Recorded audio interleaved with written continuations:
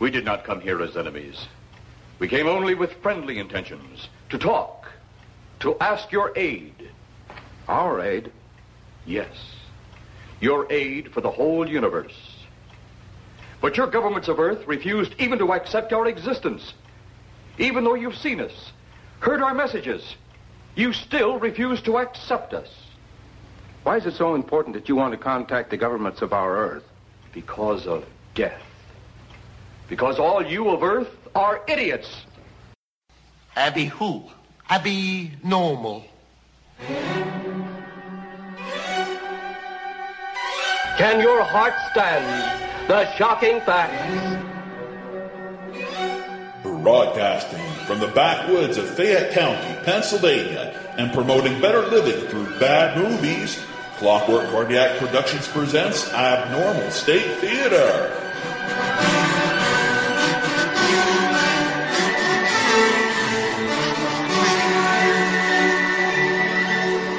I cannot, yet I must.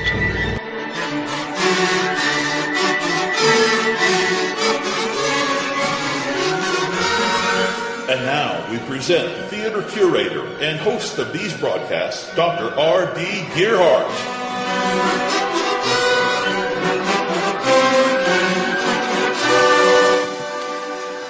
Hello and welcome to the inaugural episode of Abnormal State Theater, where we encourage better living through bad movies. Our aim here at this podcast is to celebrate and discuss and evaluate the therapeutic value of bizarre and obscure films, both past and present, as an antidote to the mass-produced mediocrities so common in today's theaters. So if bloated blockbusters leave you feeling blasé, you've come to the right place. My name is Dr. R.D. Gearhart, and I'm here to help. Each episode, I will step into the screening chamber and subject myself to the featured film so you don't have to. Now, sometimes it might be a movie I've seen already, and sometimes I will have seen it for the first time just for the purposes of this podcast. In either case, I will return and share my thoughts as to whether or not the film was entertaining and why. And it doesn't have to be entertaining in the way its makers intended. In point of fact, here at Abnormal State Theater, we prefer our movies to entertain in ways their makers never intended.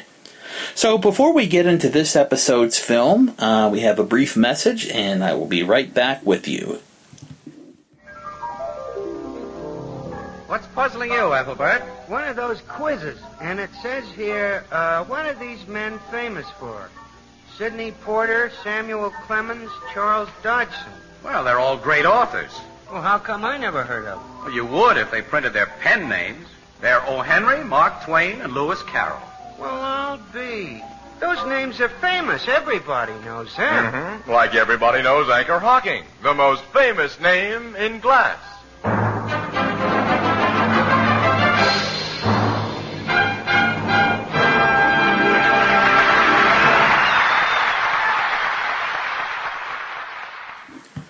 Yes, Anchor Hawking.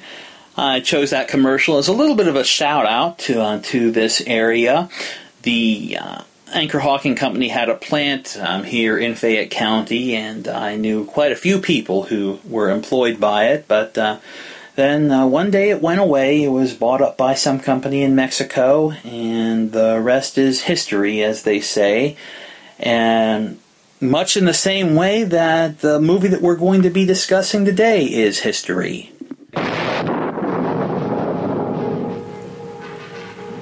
The magnum opus of director Edward D. Woods Jr., Plan 9 from Outer Space, filmed in 1956 and released in 1959.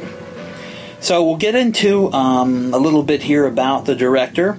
Ed Wood, although he produced a number of films and wrote a number of novels and other media, he's best known for 3 films that he made in the 1950s. Glen or Glenda in 1953, Bride of the Monster in 1955, and then the one we'll be talking about today, Plan 9 from Outer Space. Now, Ed Wood had a lot of things. He had drive, he had spunk. One thing that he didn't have, however, was talent. So his movies never made any money. He pretty much dwelt on the fringes of Hollywood, and he died in obscurity in 1978. It was only after his death that his films really gained popularity. The Medved brothers, Harry and Michael Medved, early film critics and proponents of B-movies, wrote a book called the Golden Turkey Awards, and in this book they polled a number of movies or movie audiences to see what they considered the worst director and worst film of all time were.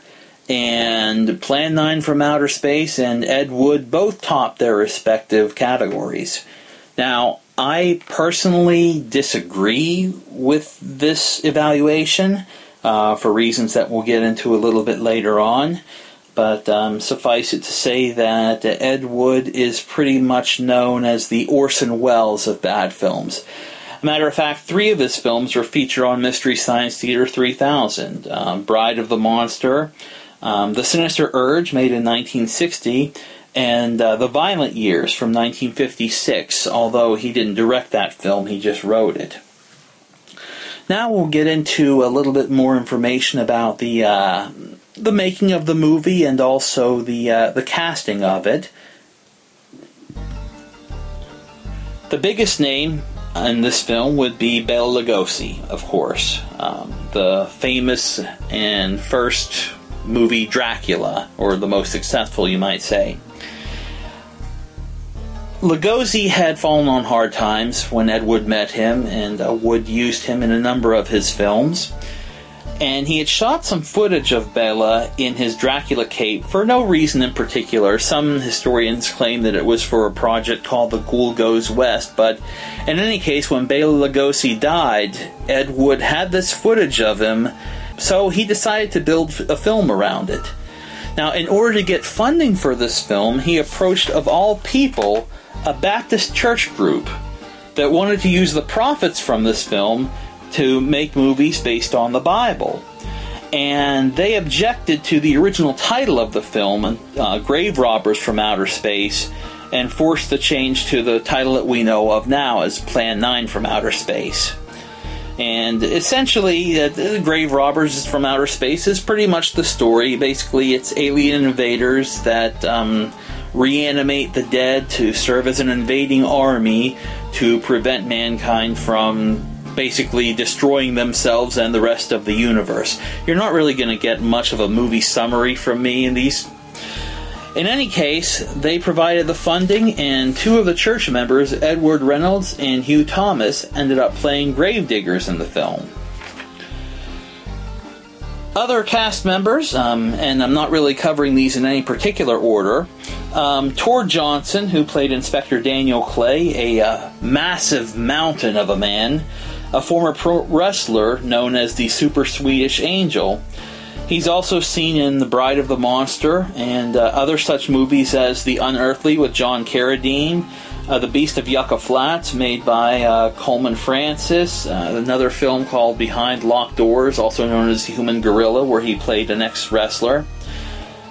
Typically, he was typecast as a mute or near-mute henchman. This role as a police inspector actually gave him dialogue, which didn't really turn out too well. His son Carl Johnson was an LAPD officer, so that's the way that they were able to secure police cars and uniforms for the film.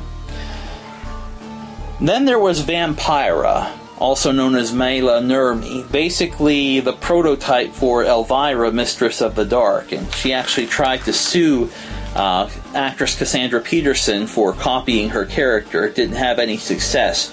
But in any case, Vampira was the first of her kind whenever it came to hosting horror movies on TV, the predecessor of such hosts as Ghoulardi and Chilly Billy and what have you. She was also actually used in 1956 as a model for Maleficent in Disney's Sleeping Beauty. So there's a little bit of a Disney connection there as well, and if you really wanted to make a stretch, she and Angelina Jolie have something in common. Next actor here, Gregory Walcott, who plays the movie's de facto hero, airline pilot and ex-Marine Jeff Trent.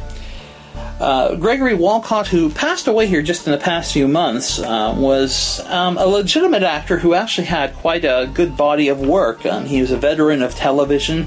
He played in such shows as Maverick, Perry Mason, Bonanza, Little House on the Prairie, and Murder, She Wrote. A couple of the movies that he appeared in of note were Norma Ray with Sally Field and The Eiger Sanction with Clint Eastwood. And when Tim Burton produced and directed the biopic Ed Wood in 1994, he ended up playing a film financier opposite Johnny Depp's portrayal of Ed Wood. Another veteran actor, Lyle Talbot, who plays an Air Force general. I don't know if he had a name in this or not. Anyway, Lyle Talbot is best known as Joe Randolph on The Adventures of Ozzie and Harriet, but was also very active in film in the 1930s. He was also a founding member of the Screen Actors Guild, and no stranger to Ed Wood. He also starred in Wood's first film, Glen or Glenda.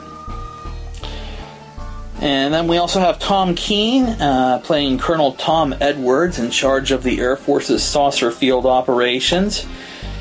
Or I guess actually this was the Army, not the Air Force. In any case, it doesn't matter. The military. And Tom Keene starred in a number of 30s westerns and also starred in some TV productions, namely Sergeant Preston of the Yukon and The Adventures of Ozzie and Harriet. Then there are the actors that are primarily known for being in this particular movie. Duke Moore as Police Lieutenant Barber, who does not provide an excellent example at all of gun safety. We'll get into that a little bit later on. Paul Marco as Kelton the Cop, who also appeared as the same character in Bride of the Monster and Orgy of the Dead. And Conrad Brooks and Carl Anthony also playing uniformed policemen.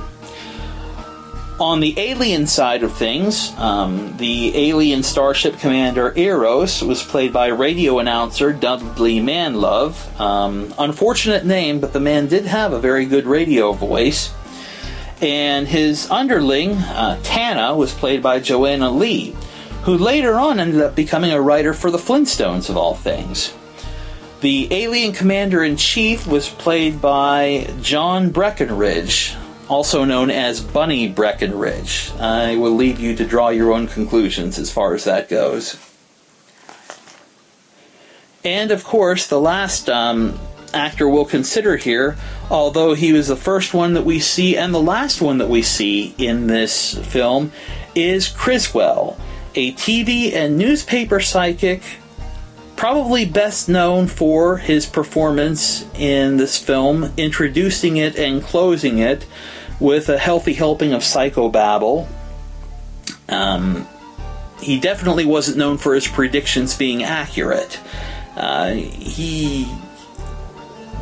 His hair is quite possibly the weirdest I've ever seen on an actor, in the sense that he has a spit curl right in the front that you swear you just want to put a little surfer action figure in it. It literally looks like a breaking wave on his head. So, with all that being said, I've babbled enough about the making and casting of the film, so I'm going to go ahead and step into the screening chamber now and subject myself to Plan 9 from Outer Space. And due to the time dilation of the screening chamber, while I sit through all 79 minutes of the film, you will only have to listen to the trailer, and then we'll be back to share my thoughts on the movie. All personnel stand clear. All personnel stand clear. All personnel stand clear. All personnel stand clear.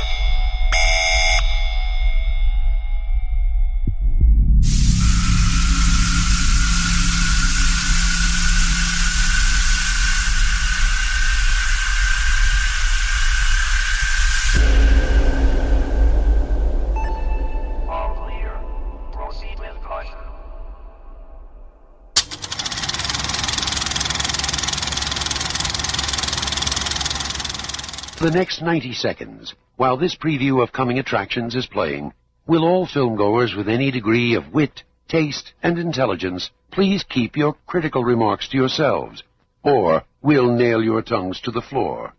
Thank you. It is safe to state that the grandchildren of some of the people in this dinner will not be born on Earth.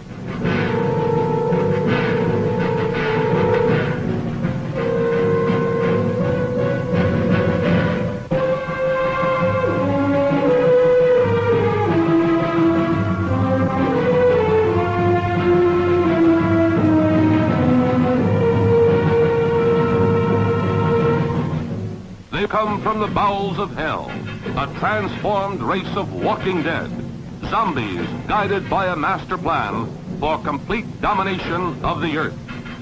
Plan 9 from outer space.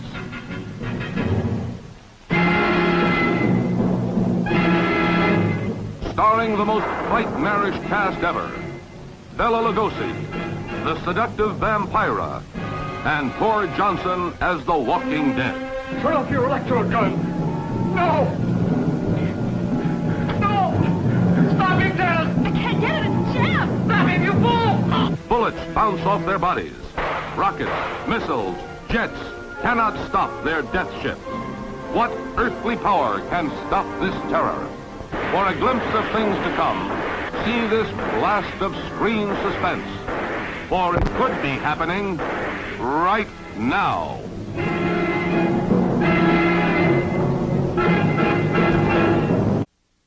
Terminating program.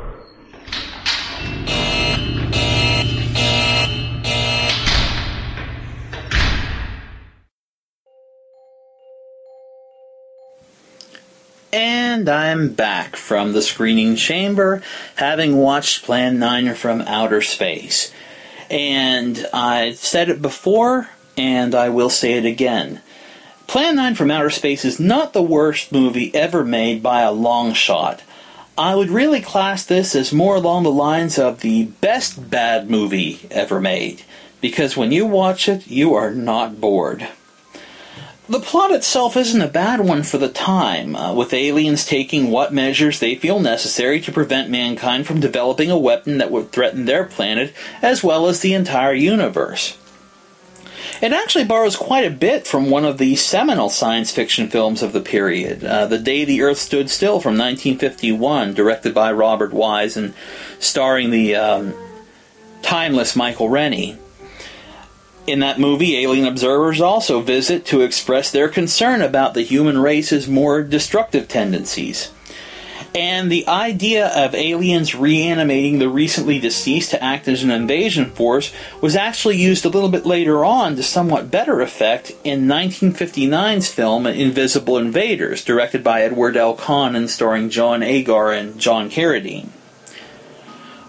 The real problem with Ed Wood's treatment of the material here is that he doesn't really give you much to go on as to who you're supposed to root for, who the good guys are. Really, the aliens should be, if you think about it. They're just trying to save mankind from themselves. But they're not cast in the best light here at all. They're basically shown as malevolent and scheming and conniving for most of the film. And by the time that we've had their plot, their ulterior motives revealed to us, it's at the point where we're rooting for the humans, the police and Jeff Trent and all of them, when really it's the thick-headed, hot-tempered humans with their guns that are in the wrong in this case. It really does all come across as kind of confusing. And at the end, again, you really don't know which side you're supposed to root for. And Criswell's speech at the end, which concludes with the words, "God help us in the future," tries but fails to clarify these things. But that being said, Plan 9 is a classic example of a movie where the whole is far more than the sum of its parts. But we're going to take a look at those parts and see how inadequate they are, and then we're going to see how they come together to really, form a memorable film.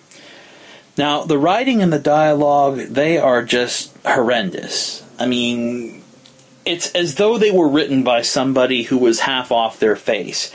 And actually, that's probably the truth, because Ed Wood was a known alcoholic who would keep his vodka right next to his typewriter as he wrote his scripts.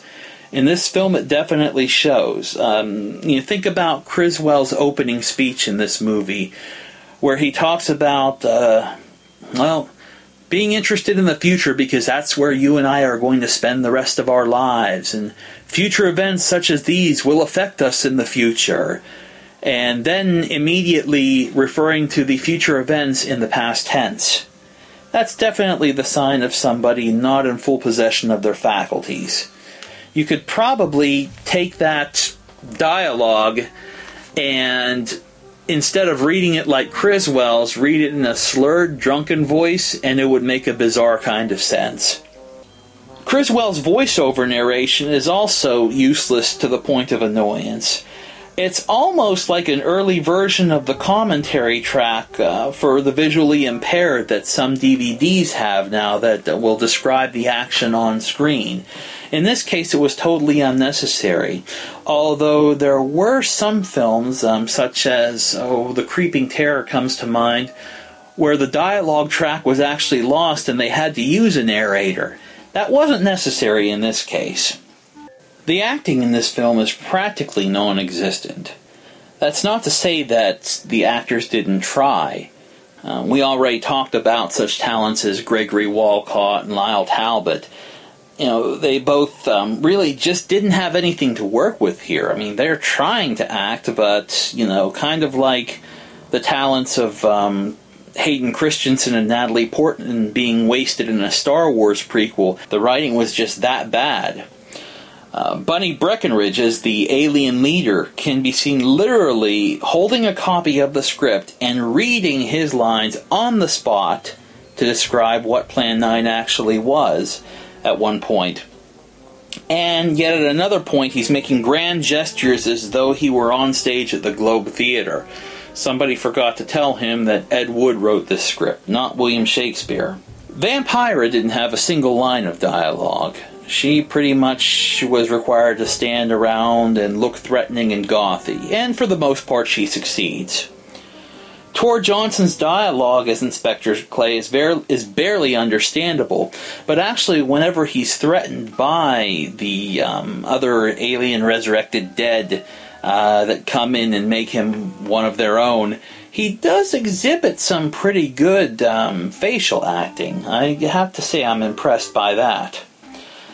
Although Criswell's narration would have come in handy whenever Tor had dialogue, because it was just a total mess. And of course, since Bela Lugosi's footage was all shot without sound, we see him but never hear him. And so we also never hear from his stand-in, Tom Mason, either, since his acting effort pretty much consists of skulking around with Bela's cape draped over the lower half of his face and attempting to look menacing, and failing miserably.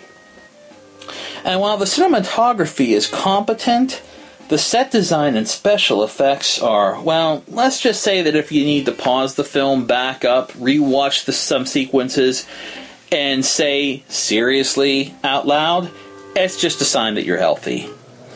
For example, the airplane cockpit. Essentially, it's just a tiny little room separated from the rest of the quote-unquote airplane by a plastic shower curtain with a clipboard and some type of measuring meter on the wall behind them. They didn't even have proper control wheels. They were just basically a plywood round sawn in half just to give the pilot something to hold on to. And the headsets that they wore looked like old 1940s style phone operator headsets where the microphone's actually sitting on the chest of the user. It's just, yeah, they definitely had more advanced technology by the 50s. Then there's the cemetery, or so-called cemetery.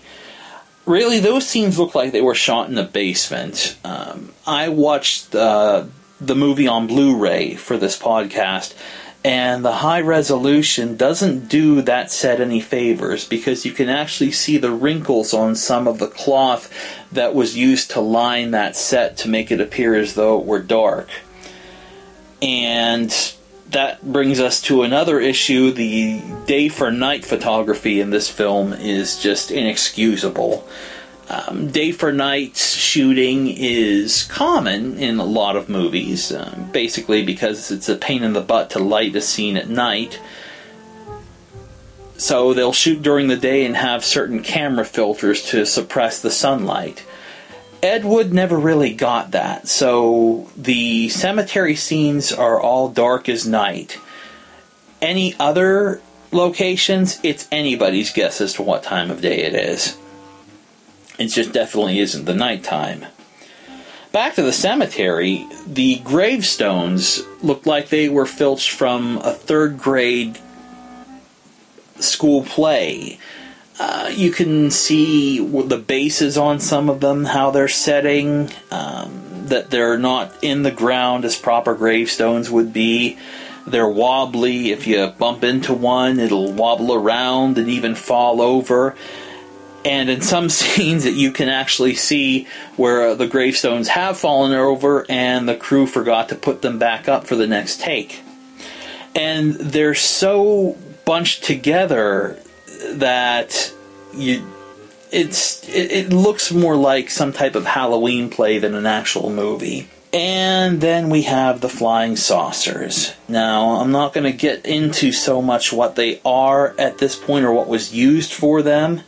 But they, regardless of what was used, they were just terrible. Hung on fishing line, and you can hang like an airplane or a model spaceship on fishing line and kind of marionette it to make it look like it's maneuvering. Not the case with these. It looks like that it was hung just by a single strand of fishing line from the top of the dome on the UFO or the flying saucer, and then it's just going to dangle and wobble any way it wants to. And whenever the footage is matted against nighttime footage, or whenever one of them is supposed to fly off at high speed, that's whenever you really see the instability of these special effects. Just scary bad.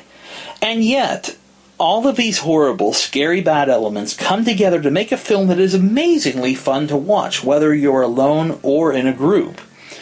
And I really think the reason why is because, in spite of Ed Wood's incompetence as a writer, a director, film editor, etc., etc., he had an earnestness to him. He had this can-do attitude, even when it was painfully evident that he had no business on a movie set. He basically willed this film into existence.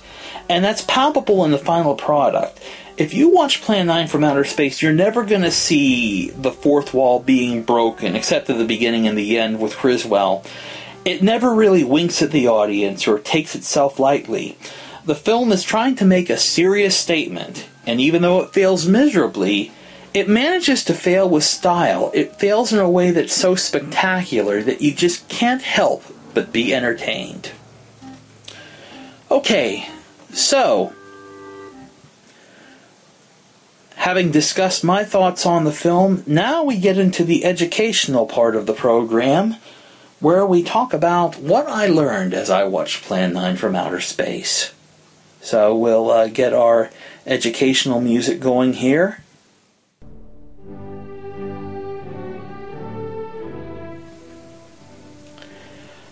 I learned a great deal about how cemeteries in California are set up by watching this movie.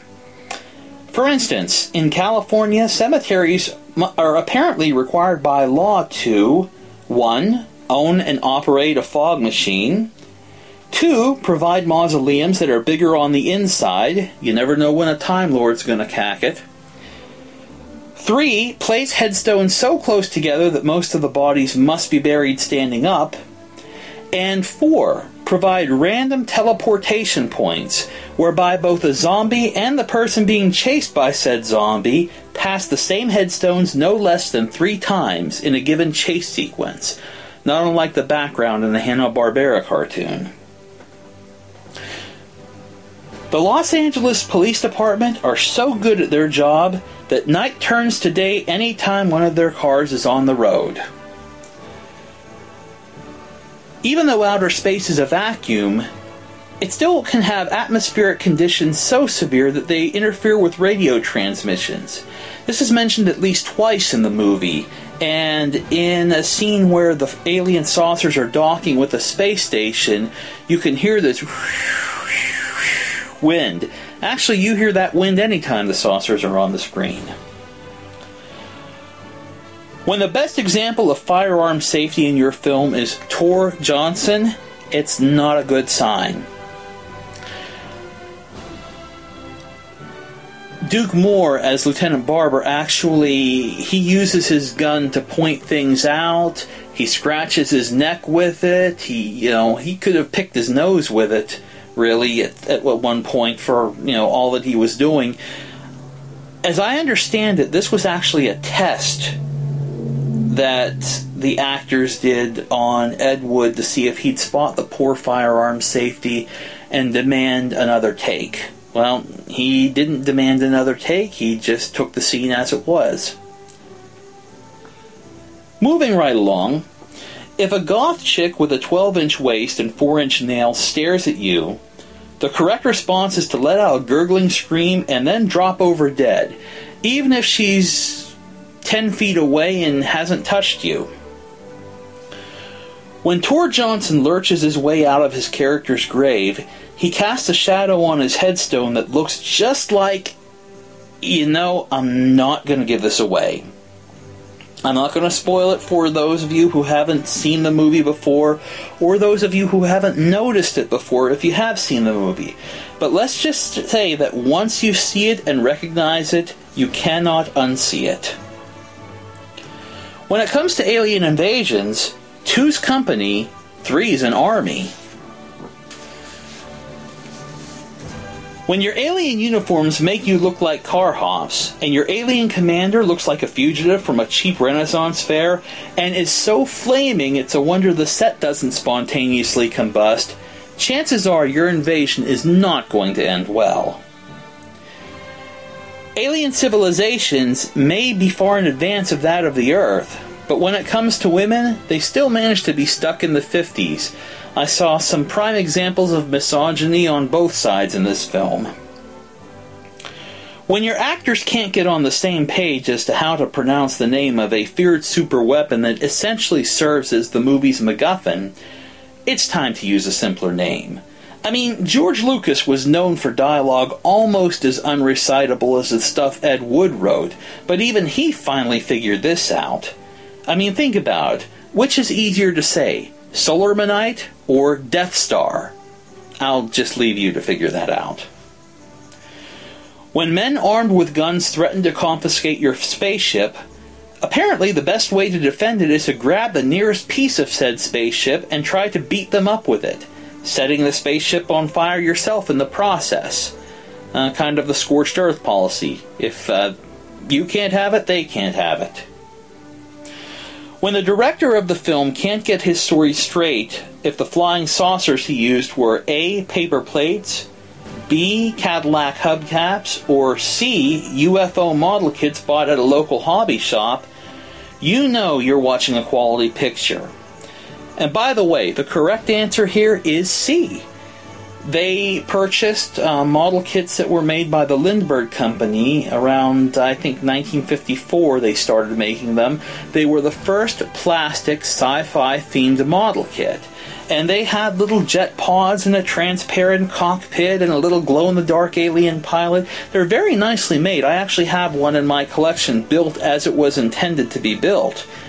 But what Ed Wood basically did was slap it together, leave off the jet pods, paint the whole business silver, hang it from fishing line. And I actually have a model of it done up like that as well. But which is more interesting, saying that you used a model kit or saying that you used a paper plate painted silver or a Cadillac hubcap? Again, he was more interested in making a story entertaining than the actual facts. And finally, remember friends, future events such as these will affect you in the future. And this concludes the educational portion of the podcast. So now the question comes up, where can you find Plan 9 from Outer Space? Where can you view this movie? Well, it's very accessible. You can find a decent DVD on Amazon or eBay at, the standard DVD prices, $10, $15, what have you. Sometimes you can find them at discount stores for as little as $1. As far as which DVD to get, my recommendation actually is the Image Entertainment version. I don't know if it's still in print or not, but it also includes an excellent documentary called Flying Saucers Over Hollywood, which talks about the making of the film. The most recent version to come out on both DVD and Blu-ray is by Legend Films, which includes both a colorized version of it, which I'm totally against colorization, but it also has a fairly well-preserved black and white version on the disc as well, and audio commentary by Mike Nelson of MST3K. It's not really necessary. I got a kick out of it whenever I watched it and listened to the commentary, but really this movie makes its own gravy. But if you don't want to spend the money on the DVD or Blu-ray, you can also watch it on the Internet Archive at archive.org. You can download it from there. Or you can also watch it on YouTube, because Plan 9 from Outer Space is in the public domain. So, basically, everything having been discussed, what are my thoughts on this film? Can I recommend this as a cure for what ails you cinematically?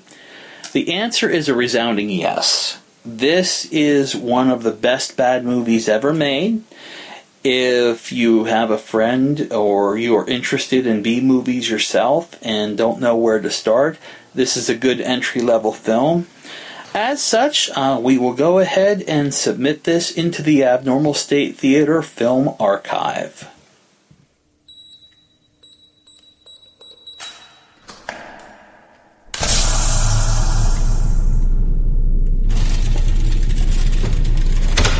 Download complete.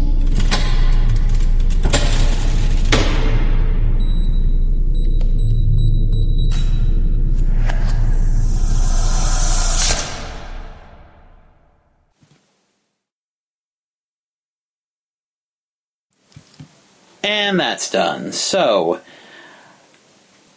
next time here at Abnormal State Theater, we'll be considering a documentary film that was sort of spurred on by the UFO craze, known as Overlords of the UFO. And if all goes well, you'll be listening to that episode in about 2 weeks. Until that time, this is Dr. R.D. Let me remember my name. Until that time, this is Dr. R.D. Gearhart of Abnormal State Theater signing off. We'll see you next time.